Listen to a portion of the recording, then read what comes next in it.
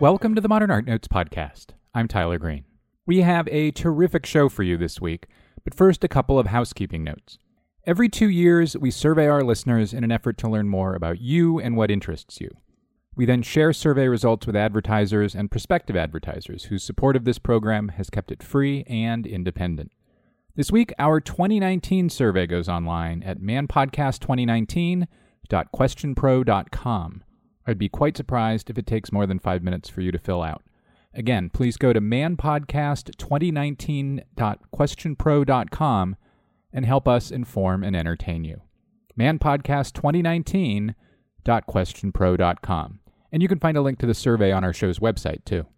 And while I'm begging, please give us a 5-star review on Apple Podcasts or wherever you download the show.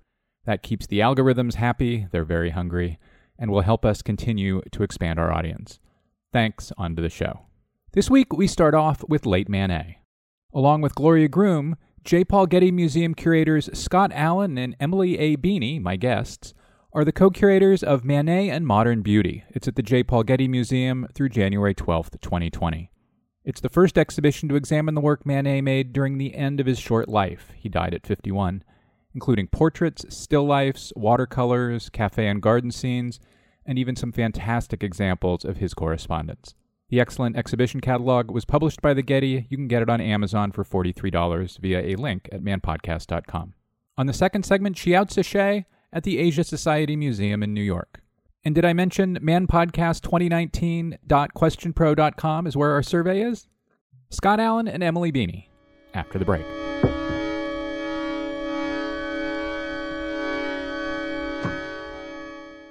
This fall, for its 30th anniversary, the Wexner Center for the Arts at The Ohio State University presents a union of 3 internationally acclaimed artists, all originally from Ohio, and exhibiting together for the first time.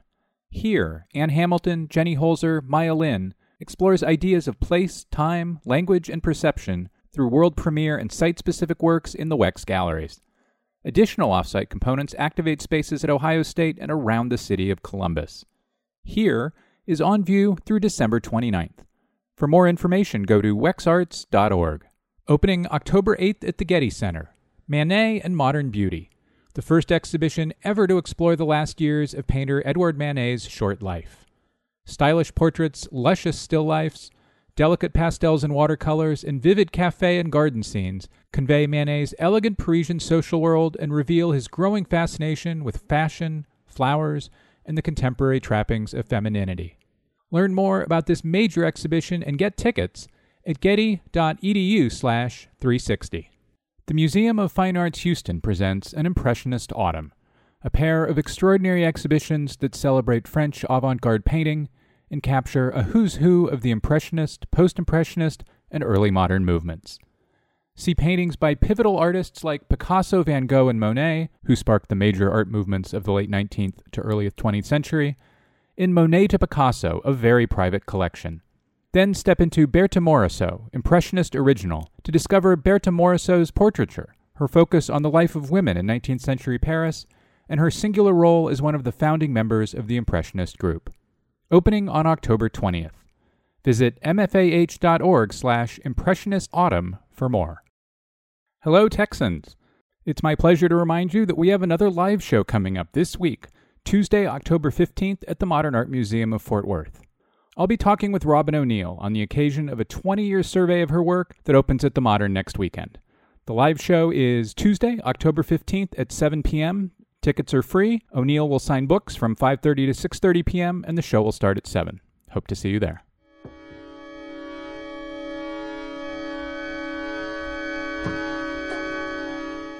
And we're back. Scott Allan and Emily Beeny, welcome to the Modern Art Notes podcast. Thanks so much for having us. This exhibition you've curated with Gloria Groom starts in the mid to late 1870s. Manet dies in 1883. He's just 51 years old at the time of his death. Probably because Manet died so young, we don't often think of him as having a late period, and Lord knows Americans love to assign late periods to French painters. Why were the last years of Manet's career something that you wanted to examine, that was worth special attention? Well, the project really originated when the Getty Museum acquired the painting Jeanne, which also goes by the name of Spring. That acquisition was made in late 2014. And this was a painting that was among Manet's final salon paintings, shown in 1882. And almost immediately, conversations about doing some kind of show around the painting happened. And the more we thought about it, the more clear it became that this picture really kind of focalized a number of issues regarding Manet's later years. The picture, with its emphasis on fashionable Parisian femininity in particular, really spoke to a heightened emphasis on that theme in his later years. And that's how it began. I think it's true that when we think of Manet, we tend to think of the work that he produced in the 1860s. So at the beginning of his career, in this moment of radical confrontation with tradition, pictures, of course, like the Luncheon on the Grass, exhibited at the Salon des Refusés in 1863, or the Olympia, his famous reimagining of the Venus of Urbino as a Parisian prostitute, shown at the Salon in 1865. So these sorts of ambitious, confrontational pictures that he painted in the early part of his career are really sort of synonymous with his name. But what's going on in the last years of his life is really very different. And the Getty painting is really emblematic of his activity in that period. So the interest in fashion, as Scott just said, in flowers, and in all of the sort of contemporary trappings of fashionable femininity. I think there has never been an exhibition devoted to quote unquote late Manet before, partly because the work that he produced in these years assorts very oddly with our heroic understanding of Manet as the father of modern art. And so that's really why we felt that this is a period that deserves to be examined on its own terms, to try to understand why all of these pretty girls and flowers at this moment in his career. As several of the essays in the catalog suggest, surely one of the reasons for his late-in-life foci is his health, and how he was in some ways, confined is an overly strict word, but semi-confined to home. What was his health situation, and how did it have an impact or relationship or something to who and what he ended up painting in those years? So there's some differences of opinion about the dates when his health problems first started manifesting, but really by the late 1870s, he was starting to suffer sort of paroxysms of pain in his shooting pains in his leg that really affected his mobility. He starts to drag his leg. He starts to drag a leg. He has sort of an unstable gait, and his social persona as a flaneur, as a man about town, sort of the elegant dandy who represents sort of the summa of masculine deportment, fashionable masculine deportment, and urban mobility. Yeah. And urban mobility is compromised, and this really is, a crisis for Manet, and it does impact his work in very tangible ways. Starting in 1880, every summer he absents himself from Paris for these suburban respites. He pursues hydrotherapy treatments in Bellevue and rest cures in Versailles and in Rueil in 1881 and then 1882. And so he's in this kind of suburban exile, and being away from Parisian society is a real test for him, and he's lonely and bored, and he's kind of ill-tempered some of the time. He can't, when it's raining, he's just sort of fuming in his letters. And and he's not alone. His mother and his wife Suzanne are there. He has the occasional visitor, but the lifeline he has is his correspondence. Mm-hmm. And so all of a sudden there's this blossoming of correspondence. I should point out that many of the letters are indeed in the show. Yes, indeed. And this is actually the largest group of the illustrated letters. So these are letters whose margins he fills with watercolor illustrations. This is the largest group of these works that's ever been exhibited outside of France, which for us is very exciting. A lot of these reside in private collections, and so we're so pleased to have been able to gather such an important group of them together. But so these watercolor letters really also speak apropos of your, sort of question about how his illness affects his work. I think these letters do speak to his interest in alternative media. That's, this interest is inspired in part by his physical limitations. So watercolor and pastel are media that are somewhat less physically taxing than oil paint. They don't require the same kinds of lengthy drying times, the same kind of elaborate studio apparatus. They don't require you necessarily to stand in front of an easel for hours at a time. So I think that the move towards new media is absolutely, in some way, a reflection of his physical limitations.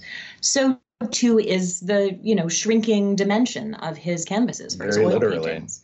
Yeah, so we actually see the paintings themselves become smaller in this period. Even, his largest and most ambitious paintings from the late years. So, for example, a bar at the Folies Bergère, a painting that's not in the show, but that was the salon mate of the Getty painting, Jeanne, in 1882, is very much smaller than a work like Luncheon on the Grass. And that, I think, partly had to do with his shrinking stamina. Before we get to the subjects of these late works, is there a stylistic break or evolution that occurs in the last 6 or 8 years of his work? I would say yes. I think it's an evolution that sees its culmination really in these years. I think we begin to see a shift, frankly, starting in 1872, when Manet sells basically half of his output to date to Durand-Ruel in a single transaction. So this happens in January of 1872. He sells, I believe, 23 pictures of the roughly 50 canvases he has kicking around his studio to Durand-Ruel. And then he moves into a bright new studio space, leaving behind the Batignolles district, moving into the Europe district, this new neighborhood around the Gare Saint-Lazare.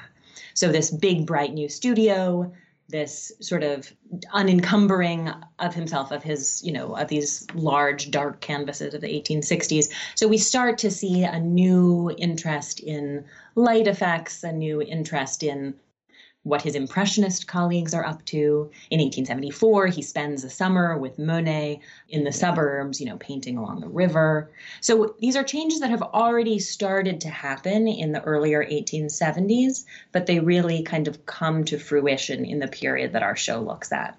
So I would say in sort of broad strokes, the stylistic changes are a new sort of lightness and brightness of palette, arguably of subject matter, and often too of handling, a more sort of impressionist look to his facture. Yeah, I think we also see a certain kind of eagerness, that comes and goes, but that is present, to sort of take credit for Impressionism, which is tricky because I think one reason why Manet is such a studio artist is that he is a much less facile painter than someone like Monet. So Monet tells us, that Manet always wanted to create the impression, to create the appearance that his pictures had been painted at the first go. But we have many accounts from Monet, but also from the Morisot family and others, of Manet going back, wiping down, scraping off, starting again, portraits that he started 40 times. So whose surfaces wear this kind of impressionist skin sometimes of visible brush strokes and sort of breathless luminosity, but whose deep structure is extremely labored. No, this is one of the fascinating paradoxes of Manet. And in terms of his relationship to color, this is also really fascinating to me. And, one of our sort of dominant goals in the show was to bring together a beautiful group of the late flower paintings. And these are really kind of beautiful synthesis and summation of his talent as a painter. And on one hand, they represent sort of the triumph of impressionistic color, and they're so brilliant, the tones in these paintings, and there's such a celebration of color. They're real, like, bouquets, as the French would say. But this color is offset by these dark, dark backgrounds in many, many cases, which, brings this kind of old master resonance to them and, harkens back to the earliest days of Manet's life as a painter, where sort of the dark brown tone background is still part of this sort of layered technique he learned in couture studio. So there's ways that he's still dealing with those traditional techniques that he learned as a young student, and he's incorporating, this liberated color that he's learned in his dialogue with the Impressionists. Those late flower paintings are particularly fun for me. Because they show these informal, if you will, arrangements of flowers in very simple glass vases or glasses. Surely one of the primary places off from which Matisse jumps. Matisse, will go on to spend a quarter of a century engaging not with those flowers, although there are flowers in Matisse, but being particularly interested in the way light moves through the water in those paintings. All three of you, to speak for Gloria Groom, who's not with us, define Manet's most frequent subject in these later years as the Parisienne. What was the Parisienne, and why was that a subject, forgive me, I don't mean this as a slight, a subject big enough, broad enough, ambitious enough to hold his focus? Well, I think the Parisienne is probably first and foremost a creature of fashion. So perhaps, often defined by youthful beauty and so on, but above all defined by her fashionability, by her engagement with contemporary sort of trends in fashion. And I think this really sort of leads us in a way back to 1863 and to Charles Baudelaire's great essay, The Painter of Modern Life, in which fashion really functions as a marker of what Baudelaire defines as contingent beauty. So for Baudelaire, who, as you know, of course, was an important friend and mentor for Manet at the beginning of his career, and whose sort of influence, I think, continues to be felt, I think we agree, continues to be felt in Manet's work right to the very end. So in that essay, Baudelaire sort of defines two halves of beauty, two halves of beauty. So, there is universal, permanent, undying beauty, and then there is contingent, fleeting beauty. And often contingent beauty is sort of the stylish packaging in which universal beauty or permanent beauty can be kind of delivered to mere mortals. But it is an essential component. And fashion is sort of the ideal metaphor for contingent beauty because of its impermanence, because it is continually changing over. And so so fashion really serves in a way as a kind of metaphor for modernity, for impermanence, for the contingent half of Baudelairean beauty. Emily, could you give us a painting or two in which those ideas manifest themselves? Well, I feel like the Getty picture is probably the clearest, it provides the clearest articulation, the clearest sort of visual example of this idea. As you know, Manet carefully picked out every aspect of that model's outfit, carefully sort of, the sort of active confectionery of dressing the model, Mademoiselle de Marcy, in this elaborate hat, in this delicately embroidered or printed floral pattern of a dress. So the sort of active confectionery with fashion, this sense that the dressing of the model is integral to the creation of the composition, that in a sense, fashion is as important as paint to the creation of the composition, I think is most deeply felt in Jeanne, in the Getty painting, though I think that it's also very present in all sorts of other works in the exhibition.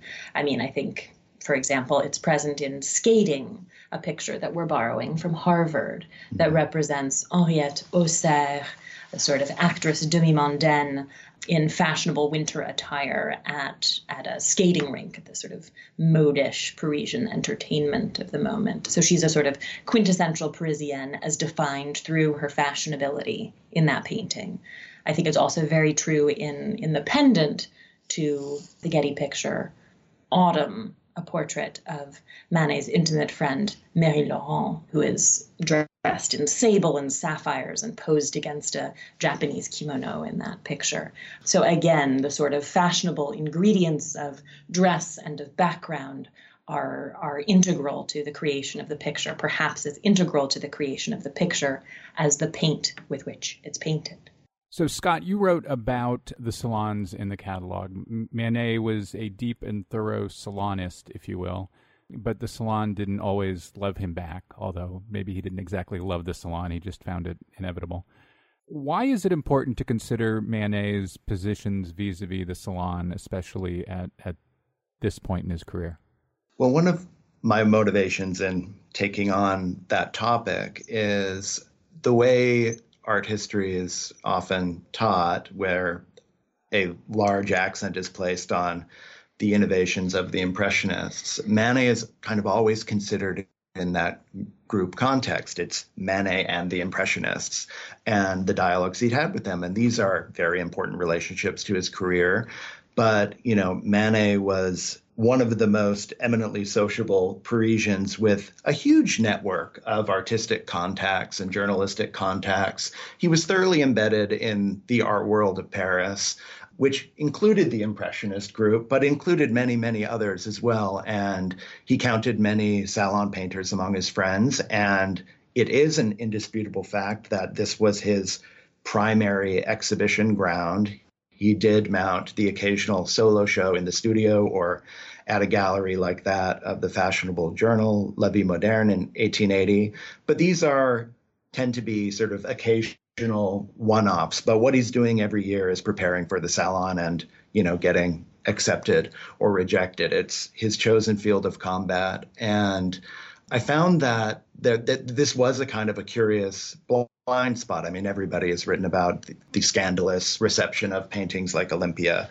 And this is, part of art historical lore. But in the last years, the political situation in particular has changed somewhat. And Manet is older.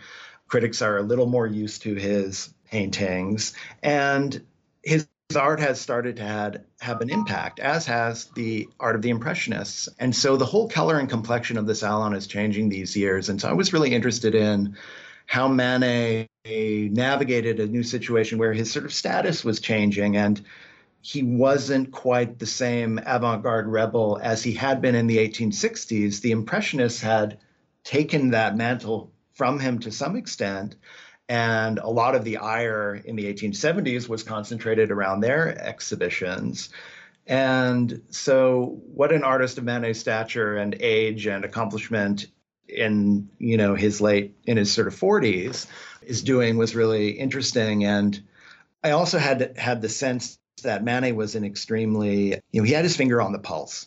He was always responding to things that like of the moment and what was happening around him in the moment, down to painting little pictures on tambourines and ostrich eggs because other artists were doing it, and it was sort of the fashion du jour, the fashion of the minute, And so surely he was responding to major artists in the Salon and tussling with them. And so that's what I wanted to tease out in the essay. You mentioned Manet's social circle and the politics of the time, which is probably the perfect way to get into a series of portraits Manet made in and around 1880 and what they suggest to us about the unsteady state of French politics and Manet's place within those politics as both an artist and as an avant-garde figure. The first is Manet's great portrait of Proust in Toledo from 1880.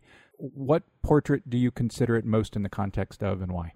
Well, I think the most immediate comparison for Manet might have been the portrait that Henri Fantin-Latour painted of Manet in 1867 for the Salon, which really showed Manet as the sort of the gentleman dandy, the proper bourgeois, at a moment when Manet was the most scandalous figure in the French art world. And so this was Fantin-Latour's gesture of solidarity with Manet and attempt to show a more respectable side of the artist to sort of help legitimize him in a year when, Manet was absent from the Salon. And that painting is dedicated, sort of to my friend, Edouard Manet. Before you do the Proust portrait, could you tell people where in the show the portrait of Manet is? We have it just at the very beginning of the show, to introduce the artist and his public persona in the French art world. So right at the beginning of the show.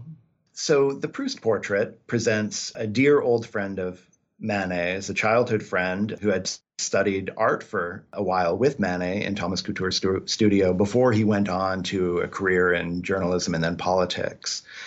Proust is presented very much as the fashionable dandy, and you can sort of see the sort of brotherly or cousin-like relationship between the two men. They have definitely a similarity of aspect in their fair complexion and beards and their attire, but there's a certain level of swagger to the Proust, which is just, perhaps just slightly exaggerated. That painting is dedicated, to my friend, Proust by Manet. And I think the timing of that portrait is particularly critical. 1880 was the first Salon after a major political shift in the Third Republic in France. Even though the Third Republic dates back to the end of the Franco-Prussian War, the initial years, that government was led by, arch-conservative, borderline monarchist factions. And there was very much this atmosphere of a return to order and a perception that it was the decadence of the Second Empire that had helped precipitate this crisis and this war, and then ultimately the Commune, the sort of horrible situate, then the suppression of the Commune. It's only in the late 1870s where the mood is starting to become a little more optimistic, and a series of elections in 1878 and 1879 result in a more center-left government coming to power. And because the Salon is a kind of a state-controlled enterprise at this point still, meant that there is an immediate liberalization of various Salon regulations. And so there's a sense that I think Manet shared that the tide was maybe turning for him, and that important figures in the state arts administration, including his old friend Proust, would have a real impact on his career. And that indeed happened. The year after that Manet exhibited that portrait in the Salon, Proust becomes the Minister of Fine Arts, gets Manet into the Legion of Honor. And, that's sort of the beginning of Manet's canonization, which, kind of mostly happens posthumously. But the tide is beginning to turn, largely because of this relationship with Proust. So I think it's a very savvy, strategic, active exhibition announcing his sort of friendship and closeness to this important political figure who's really a rising star in the politics of the Third Republic. As we've mentioned the Franco-Prussian War a couple times, I should fill in that it begins in 1870 and concludes in early 1871. So this is 8 or 9 years later. The kind of next grouping of portraits I wanted to raise begins, air quotes, with Manet's portrait of Henri Rochefort that's now in Hamburg. It's a picture from 1881. It's jarring, striking in its brushwork. What does that portrait suggest, and what is the painting against which you, so to speak, juxtapose it? So this was a painting that we really would have loved to have gotten for the exhibition. One reviewer, I think, chastised us for not including the Rochefort portrait in the show, but we really did try.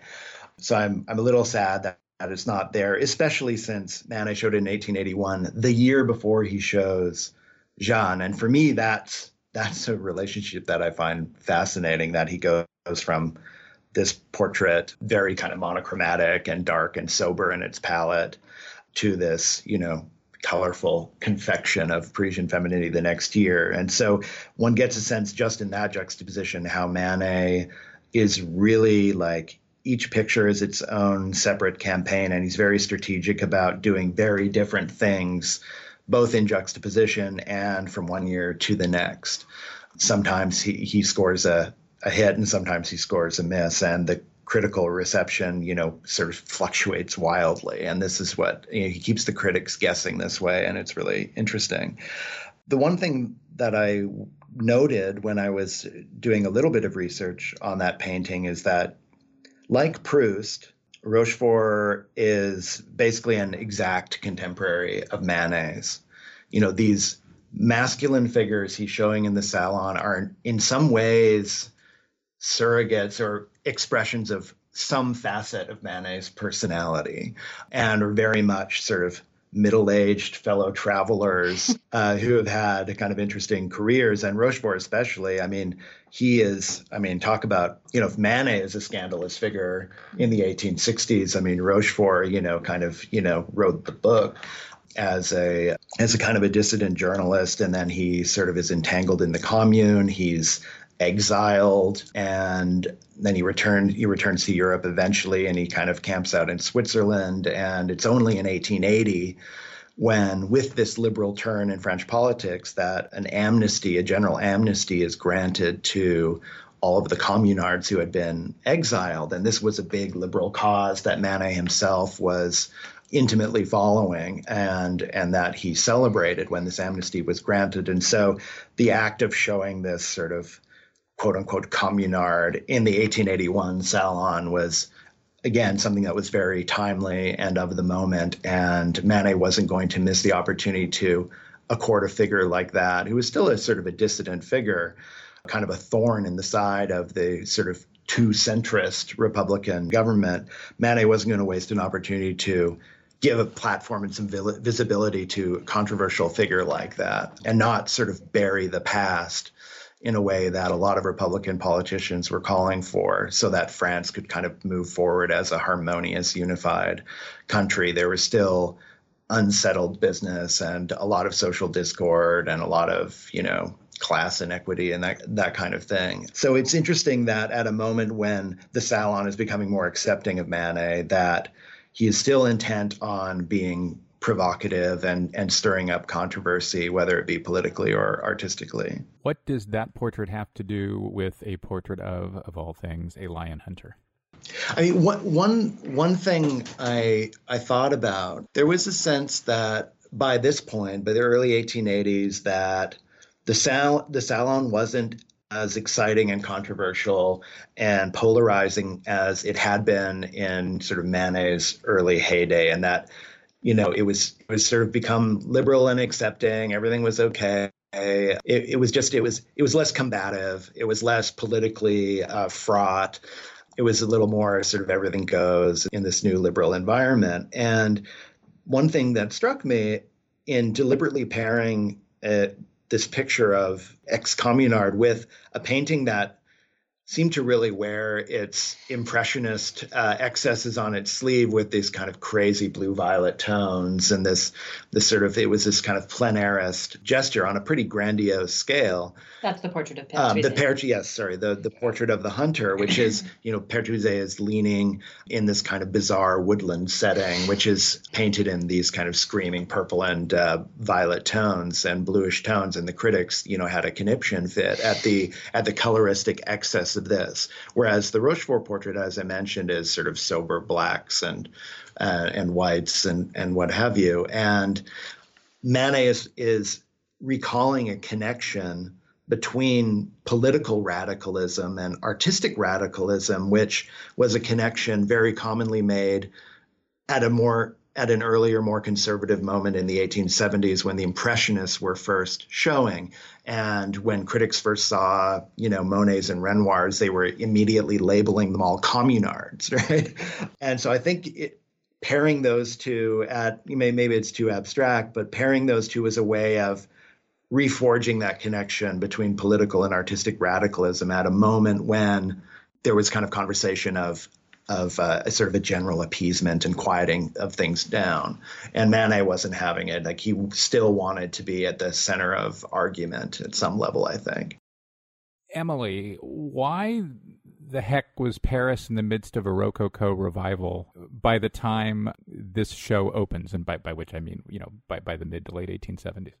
I mean, I think a lot of different cultural and political factors contribute to the Rococo revival, which really sort of gets underway in a substantial way in the late 1850s, the 1860s. So figures like Manet's teacher, Thomas Couture, who were actually pretty important in this Rococo revival, compared by contemporary critics to artists like Boucher and Van Loo, and also producing scenes of their contemporaries in fancy dress, but in fancy dress of the Italian comedy, so that many characters in Couture's pictures from the 1850s sort of appear to have stepped out of a painting by Watteau because they're dressed as Pierrot or, Gilles as Harlequin, etc.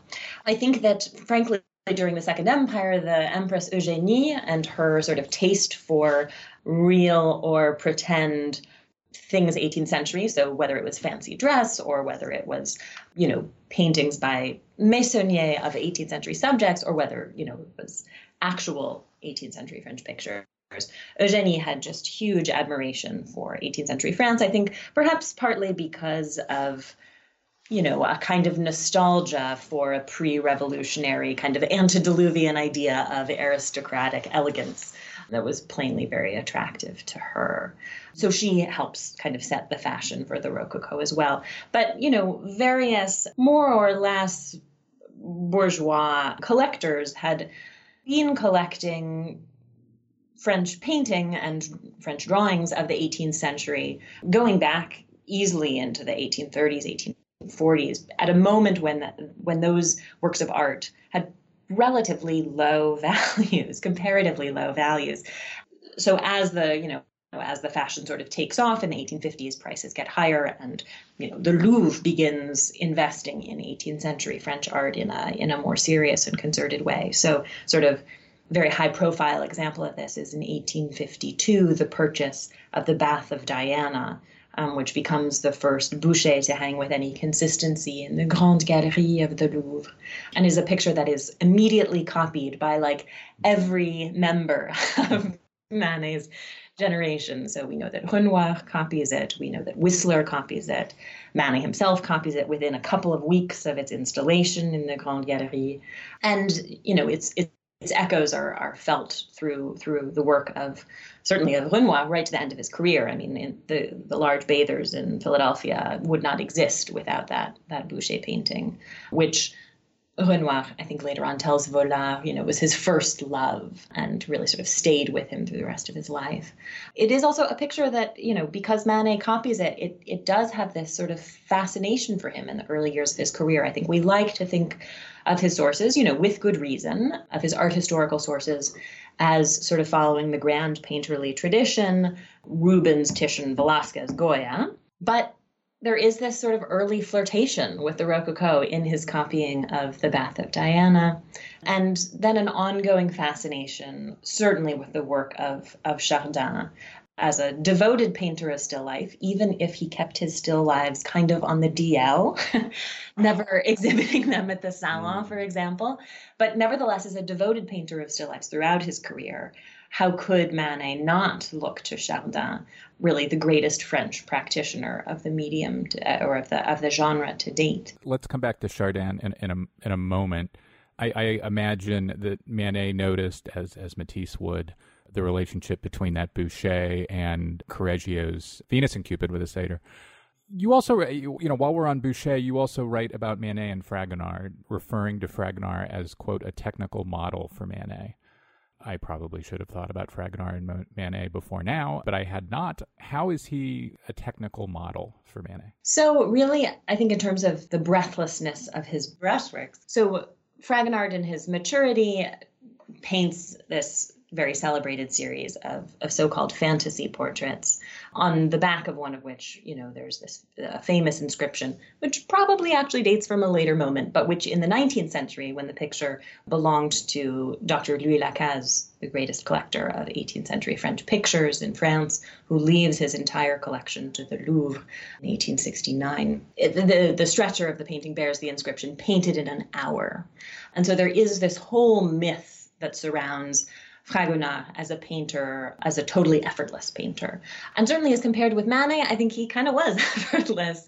He was certainly an extraordinarily facile painter and draftsman. And I think in the sort of loose, flickering, creamy brushwork that Manet really evolves in the 1870s, there's a quite clear reference, in my opinion, to Fragonard. And even in a letter in which he's sort of describing one of the pictures that he produces in this period, a painting that's not in the exhibition, that's at the Musée d'Orsay, a portrait of Nina de Callias that's usually known as Woman with Fans. He actually describes that picture as a fantasy, which is exactly the term that is used to describe Fragonard's fantasy portraits when they go on view at the Louvre just a year or two earlier.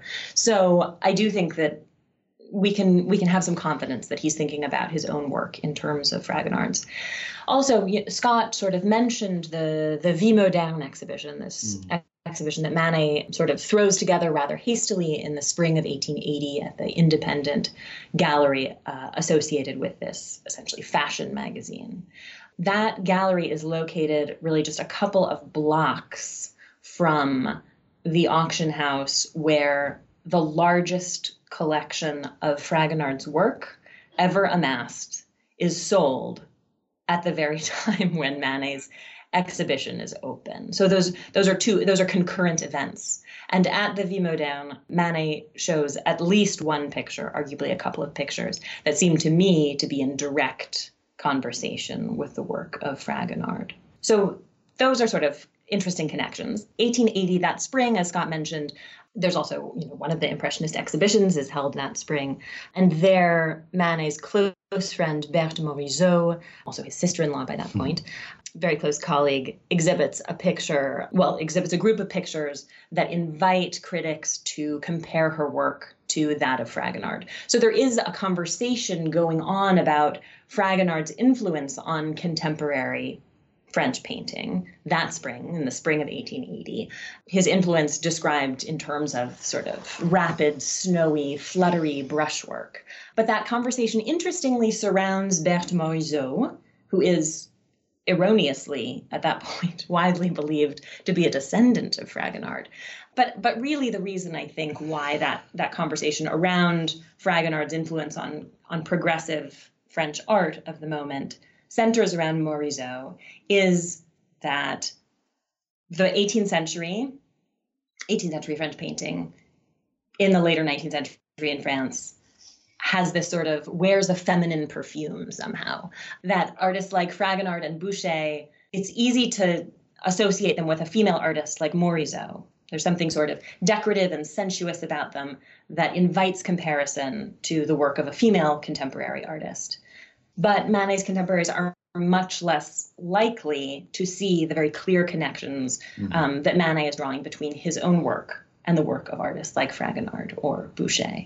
To me, that's very fascinating. It really seems to have to do with the gendering of the 18th century as somehow quintessentially female in 19th century France. And that sort of the final connection that I trace in the essay between Manet and Fragonard has to do with the illustrated letters that Manet sends from Bellevue in the summer of 1880, because we actually know that summer at Bellevue, we know from Manet's letters, that he's reading a famous history of 18th century French art written by the brothers Jules and Edmond de Goncourt, who are great collectors of 18th century French drawings, as well as historians of the 18th century, of French 18th century art. And in the essay in that volume that is devoted to Fragonard, Fragonard's own drawing practice is described as a form of correspondence or note.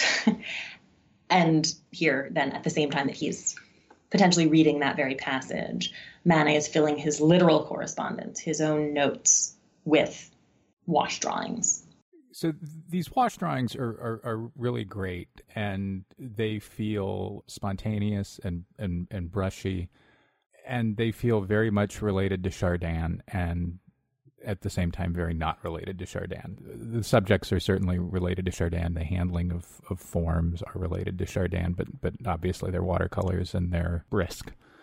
I guess in a lot of ways, the 18th century artist to whom Manet may have owed the most throughout his career was Chardin, because, he's pretty close to Chardin pretty early.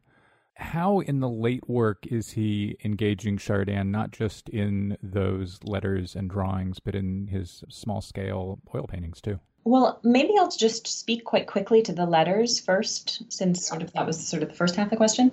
So the letter, I agree. The illustrated letters are just completely enchanting and seductive and feel so intimate.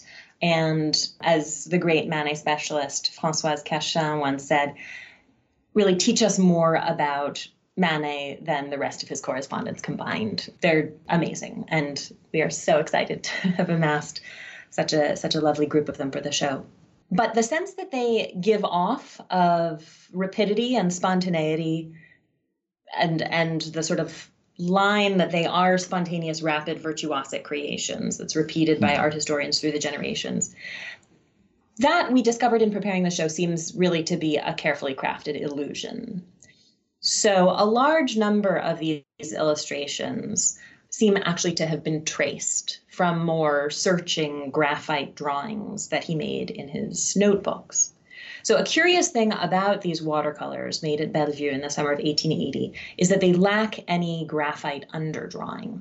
So in Manet's earlier watercolor production, going back into the 1860s, pretty much always, almost always certainly when describing more complicated three-dimensional forms, the structure of the design is laid in with line, with graphite, with pen, and then functionally colored in using the brush.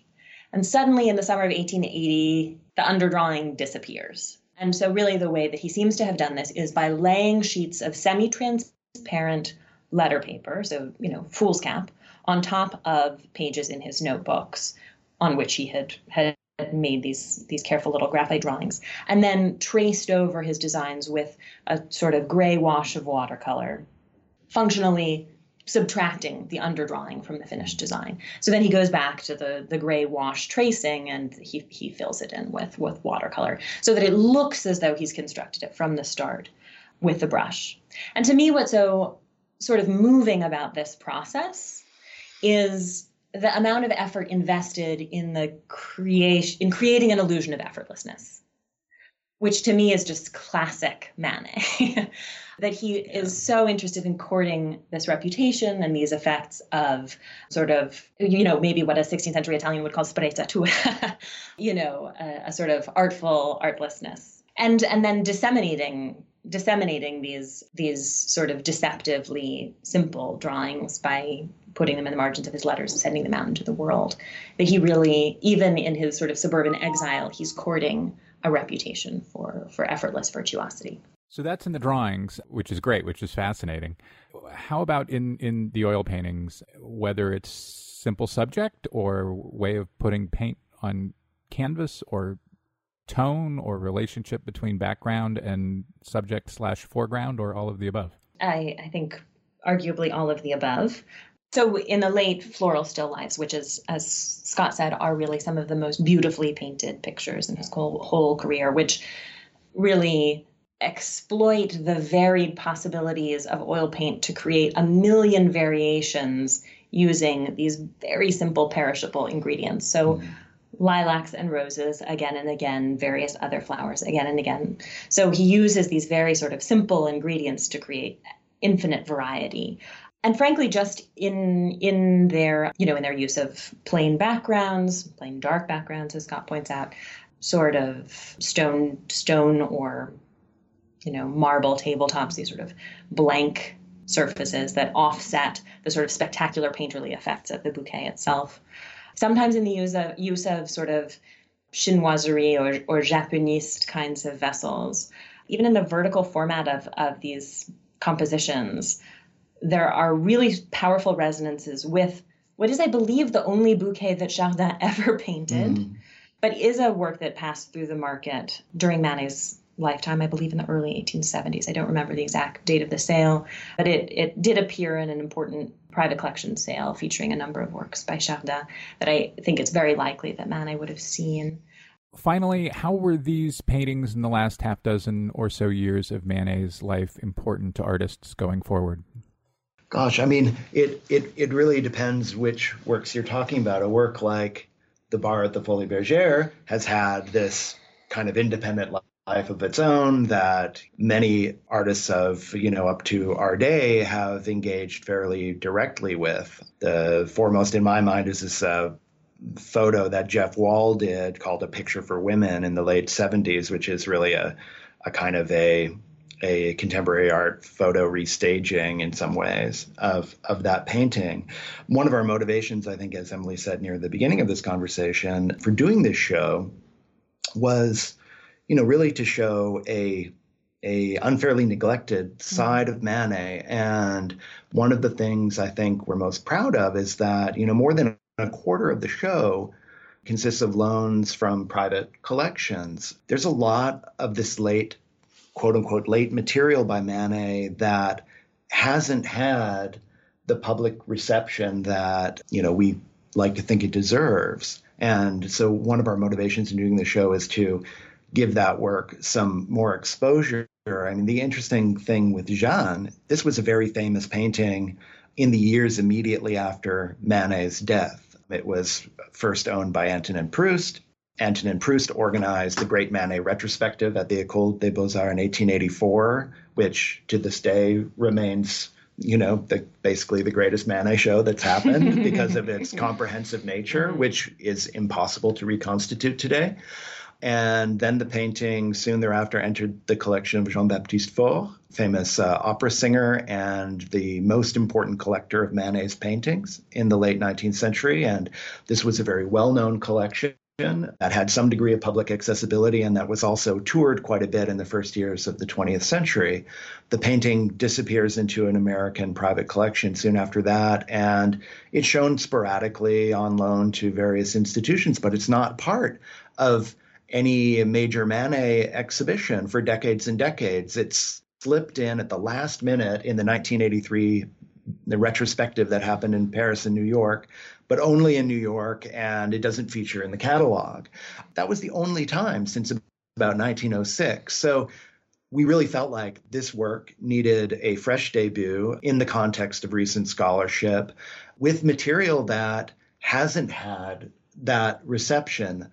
That said, I think paintings like the flower paintings, from the minute they were painted, have always been hugely admired by collectors and connoisseurs and fellow artists. And people who really love Manet often love the late flower paintings the best and think that they really encapsulate his painterly genius in its sort of most kind of distilled, pure form, where it's just about paint and color on the surface of the canvas and about the pleasure of painting, not cut with any irony or with any political agenda or anything like that. It's just about the artist's pleasure in his craft and in giving visual pleasure to others. And so I can't think of contemporary still life painters who may have Manet as a primary frame of reference. I'm sure they exist. I mean, I do think, certainly for me anyway, one hope of the show is also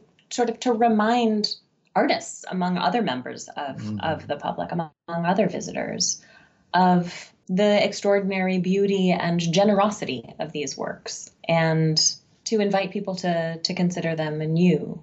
And my guess is that we will, in Los Angeles, a city of, such a sort of thriving contemporary art scene and with many active painters, that we will see little bits and pieces of late Manet finding their way into work exhibited at contemporary galleries around the city in the years to come. Can I just share one small anecdote?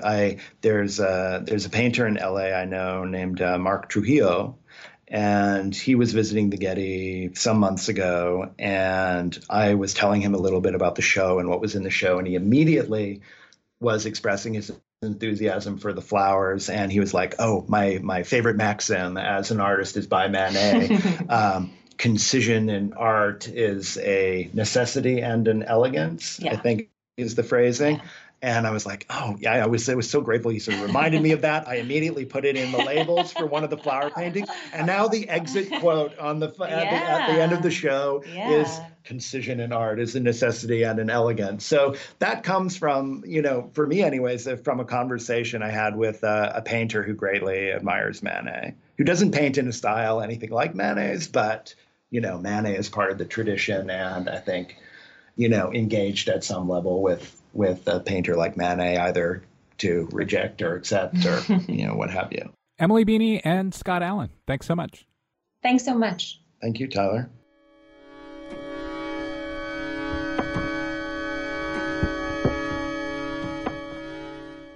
His art captured the zeitgeist of Impressionist-era society, fashion, and politics.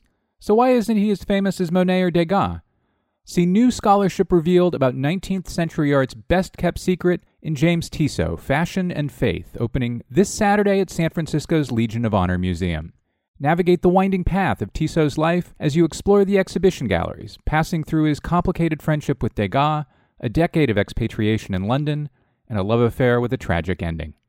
Discover Tissot's spectacular world in James Tissot, Fashion and Faith, opening this Saturday. Head to legionofhonor.org to plan your visit.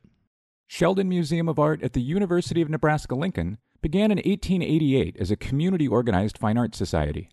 Within months of forming, the group audaciously presented its first exhibition, borrowing a 12 by 18-foot canvas by Carl Theodor von Pliotti from the Metropolitan Museum of Art. So many people traveled to Lincoln to see the work, on view in the federal courtroom of the city's post office, that the superintendent of the Burlington Railroad scheduled additional trains throughout the state. Today, Sheldon Museum of Art houses nearly 13,000 objects in diverse media in a landmark Philip Johnson building. Sheldon treasures a selection of some of the collection's most important and best-known objects by artists including Louise Bourgeois, Arthur Dove, Barnett Newman, Mark Rothko, Kay Sage, and Stanley Whitney, is on view through December 31st. To learn more, visit sheldonartmuseum.org. Support for the Man podcast comes from the Pulitzer Arts Foundation, a museum that believes in the power of dynamic experiences with art. Now on view is Susan Phillips, Seven Tears. Turner Prize-winning artist Susan Phillips is best known for her works that explore the potential of sound, often including her own untrained voice, to define space and its interaction with architecture. The exhibition includes a newly commissioned installation, Too Much I Once Lamented, created for the Water Court at the Pulitzer's Tado Ando Design Building. Other works, poetic meditations on loss, hope, and longing, animate the museum's galleries and surrounding architecture, creating a constellation of singular, immersive environments. Susan Phillips' Seven Tears is on view through February 2nd, 2020. For more information, visit pulitzerarts.org.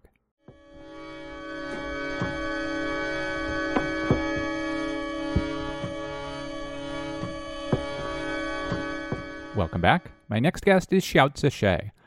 He joins me to discuss his paintings, video, and more on the occasion of Xiaoze Objects of Evidence at the Asia Society Museum in New York City. The exhibition, which was curated by Michelle Yun, is on view through January 5th, 2020. Xie was born in Guangdong Province, China, before moving to the United States for graduate school at the University of North Texas in the mid-1990s. He now teaches at Stanford University. His work is in the collections of the MFA Houston, the Allan Memorial Art Museum at Oberlin, the Oakland Museum of California, and plenty more. Xiaoze, welcome to the Modern Art Notes podcast. Thank you, Tyler. I'm so delighted. As I understand it, you became interested in making books a subject of your work, your paintings, in 1993, which was not long after you moved to the United States. Is the timing of that interest a coincidence, or was there something about being here or not being in China that got you thinking about books and libraries? Well, shortly after moving to the United States, I actually tried a number of new subjects. Before coming here, I was interested in abstraction. After arriving in the States, I was faced with a whole different kind of environment in life, and of course, all these different pressures to deal with in terms of survival. And I actually have painted grocery stores, yards with wrecked cars. But after experimenting with these subjects, I did not feel like I was, finding a voice until I stumbled on the subjects of library books. And I feel like there was something that captivated me and continued to hold my attention. It started when I was in graduate school in North Texas. I spent a lot of time in the library. I often would be searching for reference materials in the narrow aisles. And once I look up, I would see these rows and rows of books in front of me, kind of like a wall. A lot of times I would not be seeing the titles or the authors, only some abstract numbers and letters, all these traces of organization and categorization. So it was a very strange feeling. It's like, you're looking at something that contains something abstract, yet you don't know what it is. So anyway, I started to take photographs of these rows of books on library shelves. I was also interested in manipulating the photographs at that time. So I did some printing. Some of these prints I made actually look rather painterly when they were out of focus and blurry. So I started making oil paintings. At the beginning, it was black and white oil paintings based on these images. And that was the beginning of the library series in 1993. And eventually, in 95, I started the Chinese library series after visiting China for the first time since moving to the US. The work has changed quite a bit when my subject changed. I was starting to use more colors. There was more emphasis on the process of decay, the chase of time. And I think that has been sparked by my observation of the objects. And perhaps, a deep feeling about the culture I came from. We'll talk more about some of that in a minute, I think. When you paint books, you sometimes show us their spines, sometimes they're lying down, sometimes they're standing up, sometimes you paint the paintings, you're facing the pages of the book rather than the spine. Is how you choose to paint a book or a stack or series of books purely a formal decision, or are there other things, other ideas that inform how you choose to present certain books in your paintings? Well, it's kind of a complex process involving different considerations. But my basic approach is to find, a row of books or stacks of books the way they are in the libraries. How I found them as is on the shelves. So what I did not do is to rearrange these books and set them up the way that a traditional still life painter would do. And so for me, the surrounding, the atmosphere, the light, you might call the mise en scène of these images, or the in situ quality of these images are important for me. And so when I found these books in different kind of environment, in different configurations, that would cause my formal strategies to change. So some would emphasize on, vertical repetition. Some would be more horizontal and architectonic. Some paintings would be much more abstract, focusing on texture, so on and so forth. So I did not have a predetermined formula or format to deal with my subject. And the way I paint is also oftentimes affected by my response to different objects. Is that because it's important to you to paint the books as you found them because of a certain relationship to truth and presence, or are there other reasons? Well, one clear reason, as I mentioned, is to distance myself from the more traditional kind of strategy of still life painting, although I'm painting objects. The other reason is that I wanted to maintain the context, to communicate this sense of context, like I say, the atmosphere, the space and light of a public collection. For example, this cool glow of the fluorescent light tubes that you often find in an institution. For me, that's something very different from, say, an image of my own bookshelf at home. So there's something kind of cold, something perhaps rational or systematic about my approach. And you mentioned earlier that some of the books were, most of them are closed in my paintings. At the beginning, the specific content of the books are not so important for me.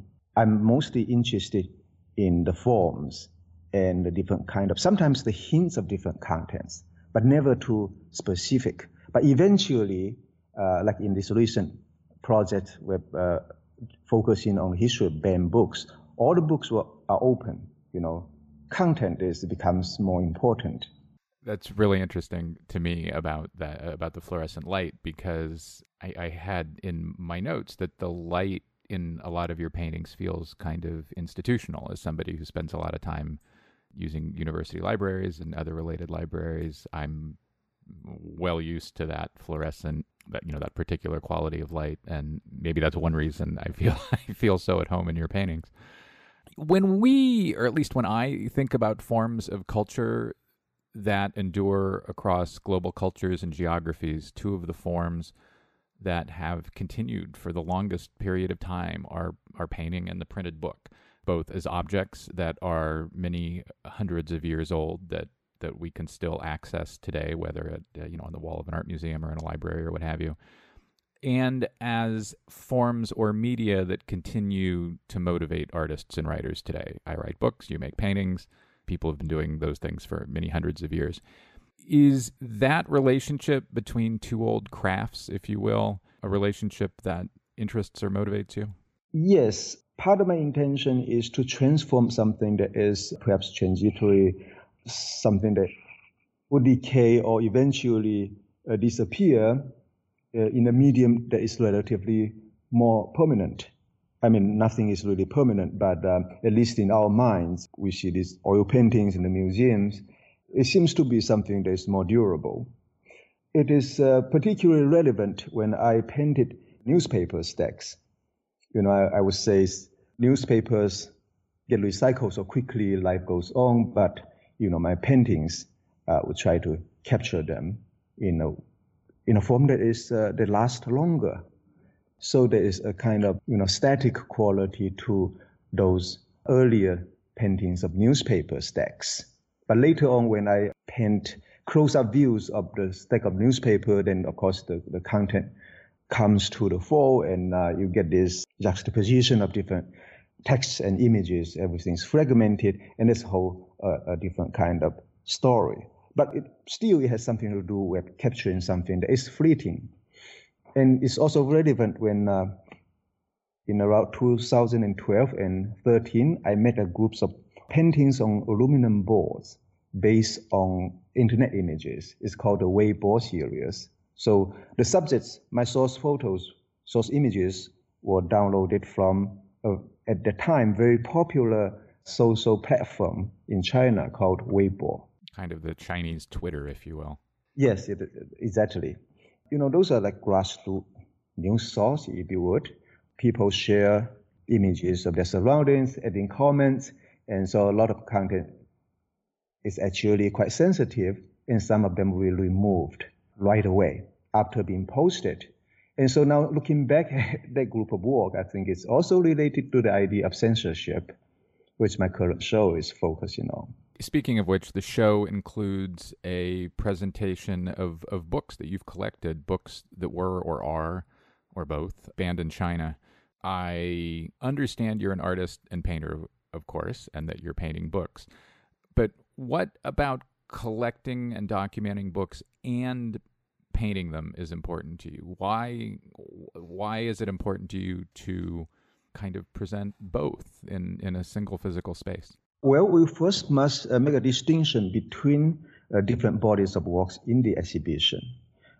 When you walk into the first space, the first gallery, you will see selected paintings from 2007 to 2018, a number of oil paintings from the Chinese Library series.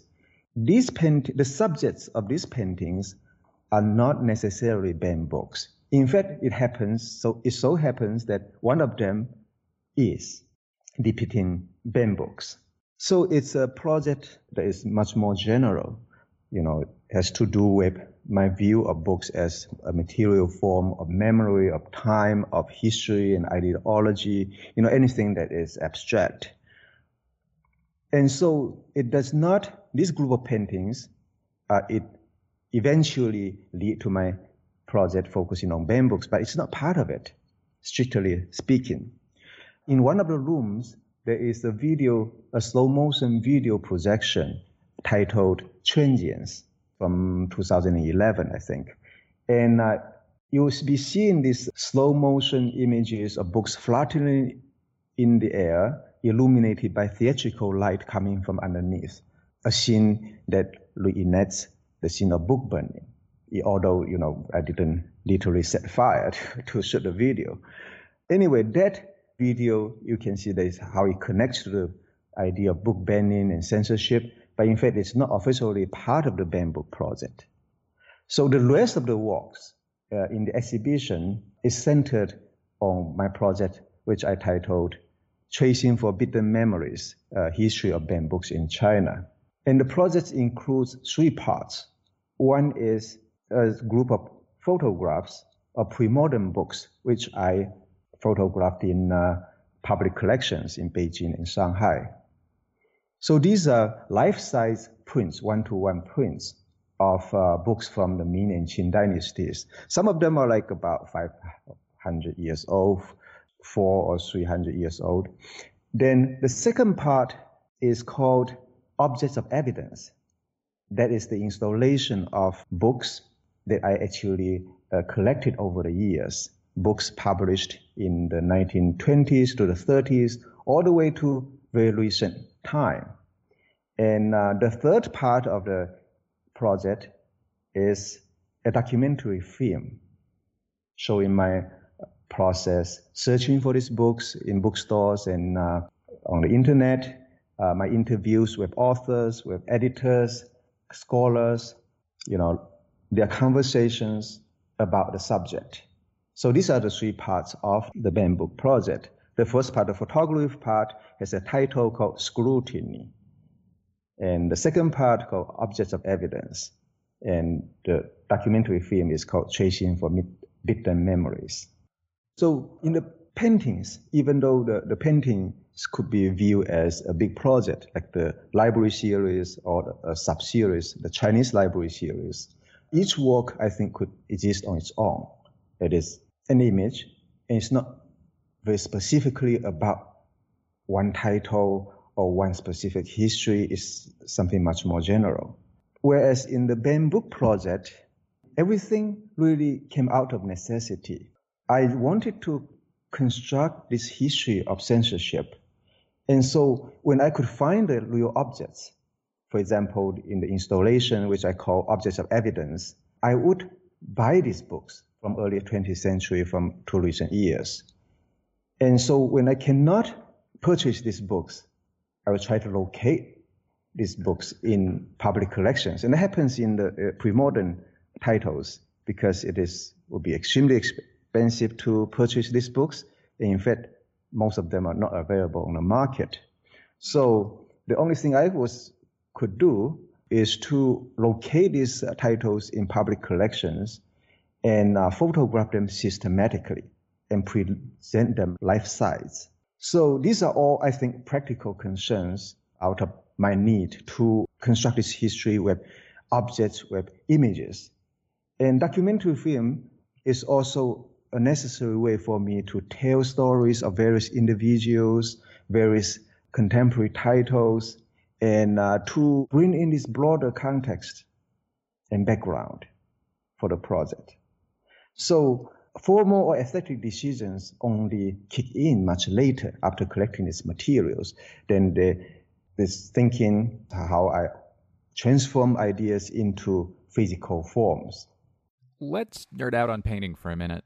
One of the influences that I see most clearly in your work is Gerhard Richter, particularly his work of the mid-1960s, where he kind of introduces ambiguity into art and makes ambiguity itself a subject, something that is maybe in some ways a foundation of contemporary art, the open-ended question.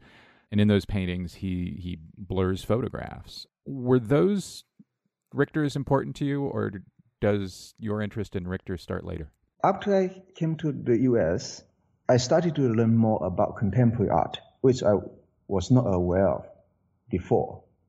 My photo-based paintings came more directly from my interest in photography, less from a kind of stylist influence from Richter.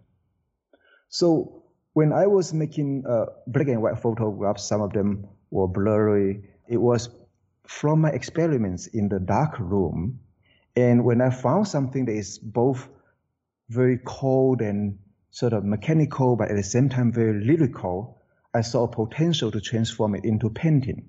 So I started to make this, slightly blurry, out of focus paintings.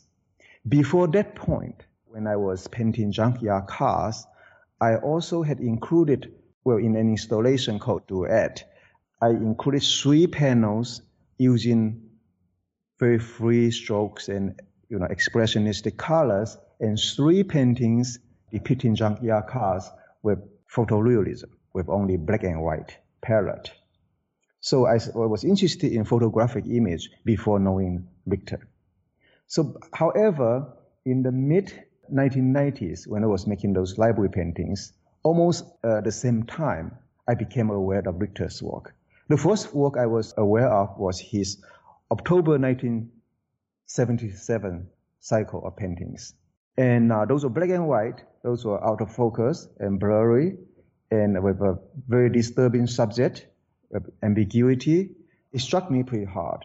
I still love that work. And that also aligns with my interest in history. In the mid-90s, I was also looking a lot at historical photographs, and I've made paintings and installations based on those photos. So I would not say it was a direct kind of stylistic influence, but when I saw his paintings, I feel like something was confirmed. I was encouraged. The October 1977 Gerhard Richter paintings you mentioned are the Baader Meinhof paintings that are at the Museum of Modern Art in New York. When I look at a painting of yours, take one that's in the show, Chinese Library number 55 from 2012. It's a painting of pages of a book. The pages are full field in the painting. They cover every inch of the surface. They're very tactile and tempting, and they read both as books but also as an abstraction. And the way you offer them in that picture reminds me a lot of Richter's squeegee paintings, especially the ones he made on either aluminum or steel, probably aluminum. Were they important to you? Were those Richter's important to you? Oh, I think I know which ones you are talking about. In my work, you're talking about Chinese Library number 55. It's a very large square composition.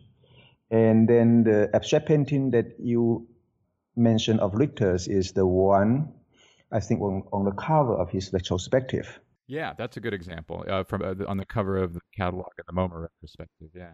Yeah, on that painting, he used squeegee to put wet paint over the surface and create this pattern of, I think, gray punctuated with red shapes. Was that important for me? Certainly, when I was painting these library paintings, I was more intensely focused on the images themselves. The horizontal repetition, the change of sense of movement and texture, they all came from the image itself. Although, these aspects were enhanced or intensified by the process of painting. So I was not thinking about Richter's abstract paintings. In fact, I have not made a freehand abstract painting. What I'm interested in is to blend these different elements into one picture.